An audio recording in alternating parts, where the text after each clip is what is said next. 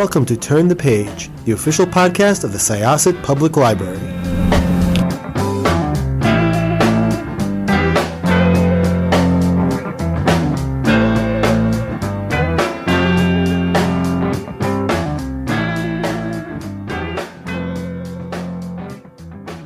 Welcome to Syosset Library's Turn the Page podcast. My name is Jessica. Hi, how you doing? I'm here with the author of The September House, Carissa Orlando. It's not quite September while we're recording this, but I think that the book comes out in September, right? Correct. Yes, comes out September 5th. So this is a really creepy book, and I have a lot of thoughts about it, but before I get into mine, why don't you chat a little bit about September House and just sort of in your mind, what encapsulates the book? What's it about? Yeah. Well, to not go into spoilers or anything like that, the book is about our protagonist, Margaret, who 4 years prior, she and her husband, Hal, purchased their dream. Turns out to have been incredibly haunted, just the most haunted house you could ever imagine. But instead of fleeing, as most people would have done, Margaret just decides she's going to make it work. And she finds a way of living with these horrors by crafting kind of an elaborate set of rules. Her husband, however, is kind of not on board with any of that. For just over 3 years, decides he is done, and her husband decides he's done with it, and he gets out of there. And their adult daughter, Catherine, who is not aware that the house is haunted, decides to come and kind of see what happened with her dad and where he got off to. And so Margaret is now faced with it. She has to kind of keep the hauntings away from Catherine while still following kind of the rules of the house and managing everything. Everything in the house gets way worse in September. And so, of course, that's when Catherine comes to visit. So that's where we start off. So why September? I think that's my question. Why the month of September? Yeah, it seemed like the best month. I didn't want to do something so obvious as like October, because that's what we all consider the spooky months. But I personally like the months where things kind of start to change. So spring months and like the beginning of autumn months. And September, I think, it's a change month. Things are starting to, like, autumn is approaching. We can kind of see that like the cycle of the year is turning. And it's getting colder and potentially spookier. So that seemed like an appropriate month to have everything. I agree. Especially since, different things starting up again in September, like school. A lot of people start to have back to school nightmares. I think September is definitely kind of one of those months that I always call it the Monday of the year. I can definitely see that, and I think a lot of my students would agree. So, a haunted house story. Haunted house stories have been done so many times, and I always love it when they're done a little bit differently. You kind of start off, what kind of house, obviously. I mean, if you're picking this book up and you don't know you're picking up a horror book, you're doing it. You're picking up a horror book. So, if you're listening to this and you are not a horror reader, maybe September House isn't for you, but September House is a horror book, and it is super, super creepy. But I liked what I like about haunted house books are that they have a foundation that they all share.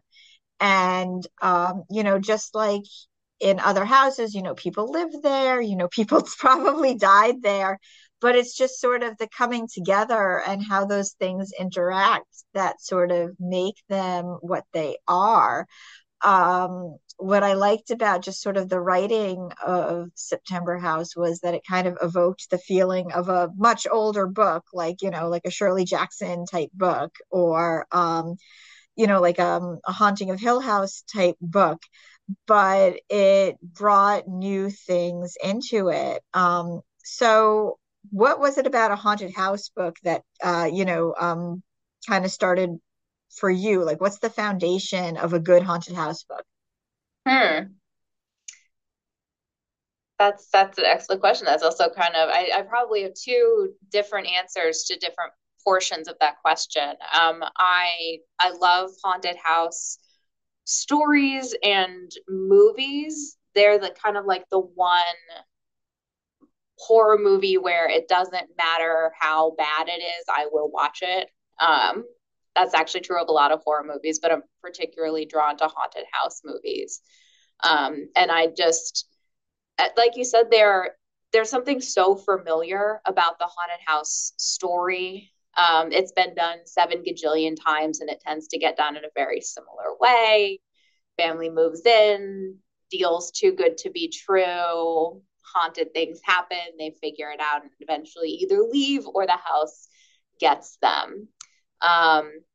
I think what I love so much about haunted house stories is that the family usually brings something into the house. Like there's conflict, there's financial strain, there's maybe something in their past that they are trying to not necessarily get away from, but like pretend didn't happen and start anew. And I just appreciate how much the dynamics of the haunted house itself just brings out, has brought to the table, and how that interacts with all of that. And so I think you can kind of see in September House where maybe I was a little bit bored of, well, I'm never bored of the tropes, but I was wanting to play with the tropes in a different way.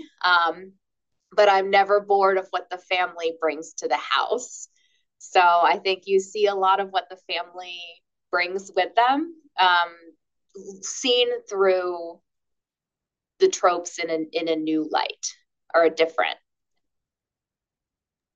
Yeah, I think so too. And one thing I did like about Hal and Margaret's story was that they, when they were buying the house, like they have an adult daughter. Usually, it's they're bringing a kid into it as a child. There is a child in the house, a child ghost, and other ghosts as well. Children ghosts. Yeah, but Catherine is not a child. Is not a child, and she sort of, she comes in a little bit later to the story. She's unaware of, I guess, the pranksters, as Margaret likes to refer to them. And, she's just very concerned about finding her dad. So I think like that was something I really appreciated, especially like bringing a parent child, but parent adult child and parent relationship into a haunted house story. Felt very fresh. Um, in particular, had you ever considered making Catherine a much younger child, or did you always know you wanted it to be a story about an adult mother and obviously and an adult child? No, I don't think I ever considered making Catherine younger. I think when the story originated, it was truly always going to be a story about a singular person and the house. Like it was going to be an incredibly haunted house and the person who is unbothered by all of it. And so it's Margaret, not Margaret versus house, but Margaret and house kind of the whole time. And so just from a mechanistic story perspective, anybody entering the story does need to be kind of external to that because they're not involved in the relationship between Margaret and the house. And so functionally, it just makes more sense for Catherine to be out of the house, which it makes most sense for her to be an adult, but also she has more agency as an adult. She can rightfully ask questions like, where's my dad? Why haven't you heard from him? And actually start to solve these problems a little bit more if she's an adult versus a child, where she maybe has a little bit less control over the situation. So when you were kind of putting the ghosts together, again, and this is like playing with tropes, you have so many different personalities in this house that are dead people. Um, wh who spoke to you the loudest? I guess that would have to be just in terms of creation. Elias weirdly was one of the first ones I imagined. He was kind of always going to be there as just this kind of little. Elias is just this like ghostly boy who's just kind of he hovers, but you can't get too close to him because he'll bite you. And so he was always going to be present in there. And I think after Elias, in terms of just the one that is my favorite, is Frederica, who is I don't want to call her a maid. She's just kind of like a house lady. Usually throughout the year, she's quite helpful. She cooks dinners and things like that, even if Margaret doesn't really want her to. But as September progresses, she becomes increasingly unhelpful and just starts moving things around willy nilly and breaking stuff and walking into the kitchen and turning all the burners on high and then leaving, stuff like that. And she was just so stoic and hilariously unhelpful. She was so fun. Yeah, I liked her too, actually. I liked like just like I like how the book begins with, okay, so they're looking at this house, and then suddenly it's September, and you just go like right into it. Like that's another thing I really like. I mean, I'm a fan of the slow burn of a haunted house, but I've got to say, I love just how we were just really sort of dropped in it. You have like that stereotypical scene of the couple, they're looking at the house and they're like, oh yeah, oh, this is such a good deal. And it's like, this is beautiful. This is my dream house. Like, oh yeah, well, there might be a haunting, there were deaths here. And then suddenly it's just like, and it's September and the walls are bleeding, which is not a spoiler because you do get right into it. And that was just phenomenally fun to dive into a pool of blood, but just done in such like a comical way that was also scary. Yeah. You know, at what points did you kind of perceive the nuances of this house? I mean, when you move into any house that's not brand new, you're not necessarily you're moving into somebody else's space. I mean, it doesn't matter whether or not you believe in haunted houses or not. Whatever quirks the house had beforehand, when the house changes hands, you find out very quickly, like, oh, this is a thing. With Margaret and Hal, it just happens to be ghosts and bleeding walls in September. But yeah, like where did the quirks, like the individual quirks of the house come from? And did you yourself ever move into a space that maybe you didn't think was haunted, but like just had these really bizarre quirks that you kind of ruminated on? Hmm. With kind of the first part of your question, like I said, I'm a huge haunted house, particularly movie fan, and so when kind of the idea for this came about, I was just thinking I want to create the most haunted house, and this woman is just okay with it. And so it was whatever trope I could think of or whatever thing I'd seen before, like it was getting tossed in there, like bleeding walls, screaming, dead birds, ghost children running all over the place, people spitting out flies, like just however many I could toss in. That was what was going to be a part of it because this was just going to be the most haunted house. That and so it was just how many can I possibly fit in and have Margaret have to deal with? Because there's stuff that just gets like talked in a sentence or like mentioned once, or it's just something she has to deal with, and then we're like moving on from it. Like there's a lot that she's had to deal with this. And then in terms of kind of spaces that I've lived in, I don't think, knock on wood, yet I don't think I've lived in places where it's been like haunted or things like that. I've definitely lived in my fair share of crappy apartments and crappy houses, where there was things, like the air conditioning wasn't fully working, or and the last place my spouse and I lived, we had squirrels, I think, living in the walls. And so I would be kind of sitting in my writing room typing, and I could hear just scratching behind me. I'm just like, oh, I sure hope I hope that that's not doing too much damage. But we're out of that place now, and I'm very happy about it before the squirrels like chewed through the wall. Yeah, I know that like I've had, I've had my own share of weird experiences, but like I guess like my nowadays my response is always to kind of figure out what the I guess real world scientific reasons for certain things would be. And I think like my most memorable one was something that happened when I was a kid, around my kid's age now, actually. And I'm still convinced that it happened. But now, like, part of me is like, well, I feel like it was probably part of sleep paralysis, because back when I was in third grade, I didn't know that sleep paralysis was a thing. I didn't learn about it until I was in my 20s, and I didn't realize that you could like hallucinate during sleep paralysis. Mm-hmm. So for the longest time, I was like, oh yes, absolutely, I believe in ghosts, et cetera, et cetera. And this thing happened to me when I was a kid. And then like as I got older, and I don't know if this is just sort of how our brains work. You're a teacher of psychology, so maybe you can tell me, it's like I consider myself an open-minded skeptic. Like I'm like, okay, that was definitely weird.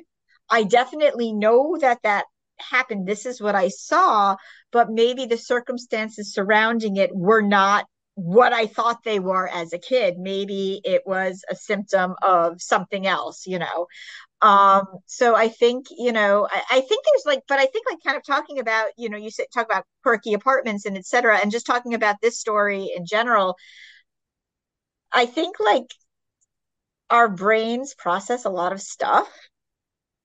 And I think the way that we perceive things is very different. And I think sometimes we haunt ourselves Yep, without I would saying too much. believe that. I mean, yeah, I'm in mental health, and a lot of the work that we do is just to help people understand like the damage that our own brains inflict upon us, and helping people to learn that just because your brain tells you something, or just because you think something, doesn't mean that it's reality or true, or that you need to be acting on it. So I would definitely agree with that. I really liked Margaret's voice. I liked how we had to read between the lines of her narration, how she would share certain things, but it would be like just little enough that we'd kind of wonder like, oh, well, what did she mean by that? Mm-hmm. Why did this thing happen when her child was younger, for instance? And why is she referring to this time period in a certain way, as if there was something else? And again, this is all kind of me talking around the other plot points of the book. But she was a very haunted person, and Catherine was a very haunted person. And when you bring haunted people into a haunted house, which I mean, generally, actually, it might be fun to read a haunted house story with like the most like mentally healthy people ever moving into a haunted house. And like, what is it? Like the ghosts are just doing their thing, and the people are just like, okay. Yeah.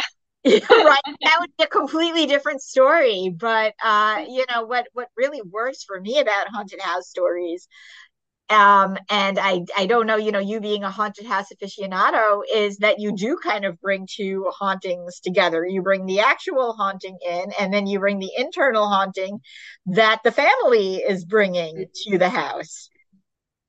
Yeah, exactly. That's what's so compelling to me about it. And maybe it's the what are they bringing to the table? What brought them here? What are they working through during the haunting? And how is this particular house going to mess with that? Yeah. Mm-hmm. Because there's always a relationship with that haunting as well. So yeah.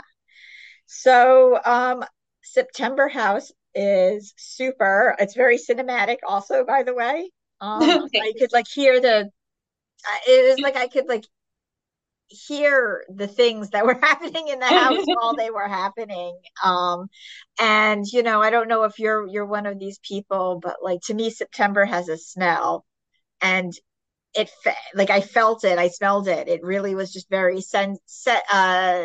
it worked with all the sensory stuff when I was reading the book. So this book is super, super creepy. There's a lot of spoilers that I don't want to talk about, but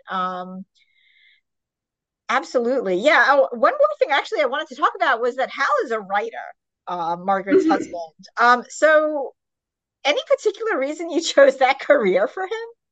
It's so opportunistic because I just needed Hal to have a job where people wouldn't be upset that he didn't come to work the next day. He pieces out at the beginning of the book. Like he's just like, I'm done with this, bye. And Catherine it's a radio silence thing, and I just need to be somewhere that like he was kind of self-employed. There might have been other ways I could have done that, but I think I just channeled my inner kind of Stephen King reader of he's gonna be a writer. And no one would miss him besides his family. So yeah, I like that. That's good. That is very convenient. I wasn't even thinking about it in those terms, man. I was like, I had all sorts of other thoughts in my mind, but that's great. Thank you. I mean, some choices are made for legit reasons. Some have deeper meaning, and some are just like, I just needed to, there was a needed to patch up. So this happened for convenient plot related reasons. So that's one of them. Well, thank you so much. Are you going to, do you think you will write another book? Yeah, hopefully so, God willing. I am always writing, always have things on various burners. It's just a matter of, is there someone that is willing to help me put it out in the world? And does it seem like it's an idea that is just for me, or that other people might want to read too? So hopefully you'll see something else by me. Absolutely. In the coming years. Well, thank you so much. Once again, this was Jessica with Syosset Library's Turn the Page podcast. Our guest today was Carissa Orlando, author of September House, out September 5th. and we are going to close this chapter of Turn the Page. It's time to close this chapter of Turn the Page. Join us for the next episode.